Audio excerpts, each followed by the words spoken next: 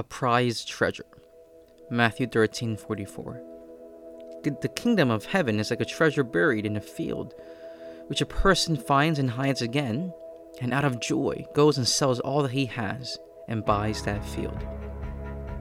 Have you ever found out some news that you cannot share with others until later? Maybe it's a job promotion, a new job, getting married, or news about a pregnancy. These are all tremendous joys. How did you feel when you found out that particular piece of news? Excited? Overjoyed? Happy? Grateful? Blessed?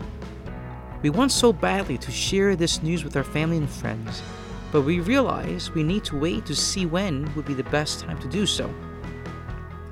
Jesus tells us that the kingdom of heaven is like that treasure, the kind of great news, one that we are willing to give up everything, to secure it, and to safeguard it. Not doing so to keep it for ourselves, but that we may share with others. Keeping it safe so that others may also partake in it. Do we love our Lord and our neighbors enough to give up everything in order that all might know the good news and the one who loves them? Today, let us examine ourselves and our faith and ask the Lord to give us the strength, the courage, and the resolve to follow Him and to safeguard our faith like a prized treasure buried in the field, so that not only will we have the gift, but others will have it as well.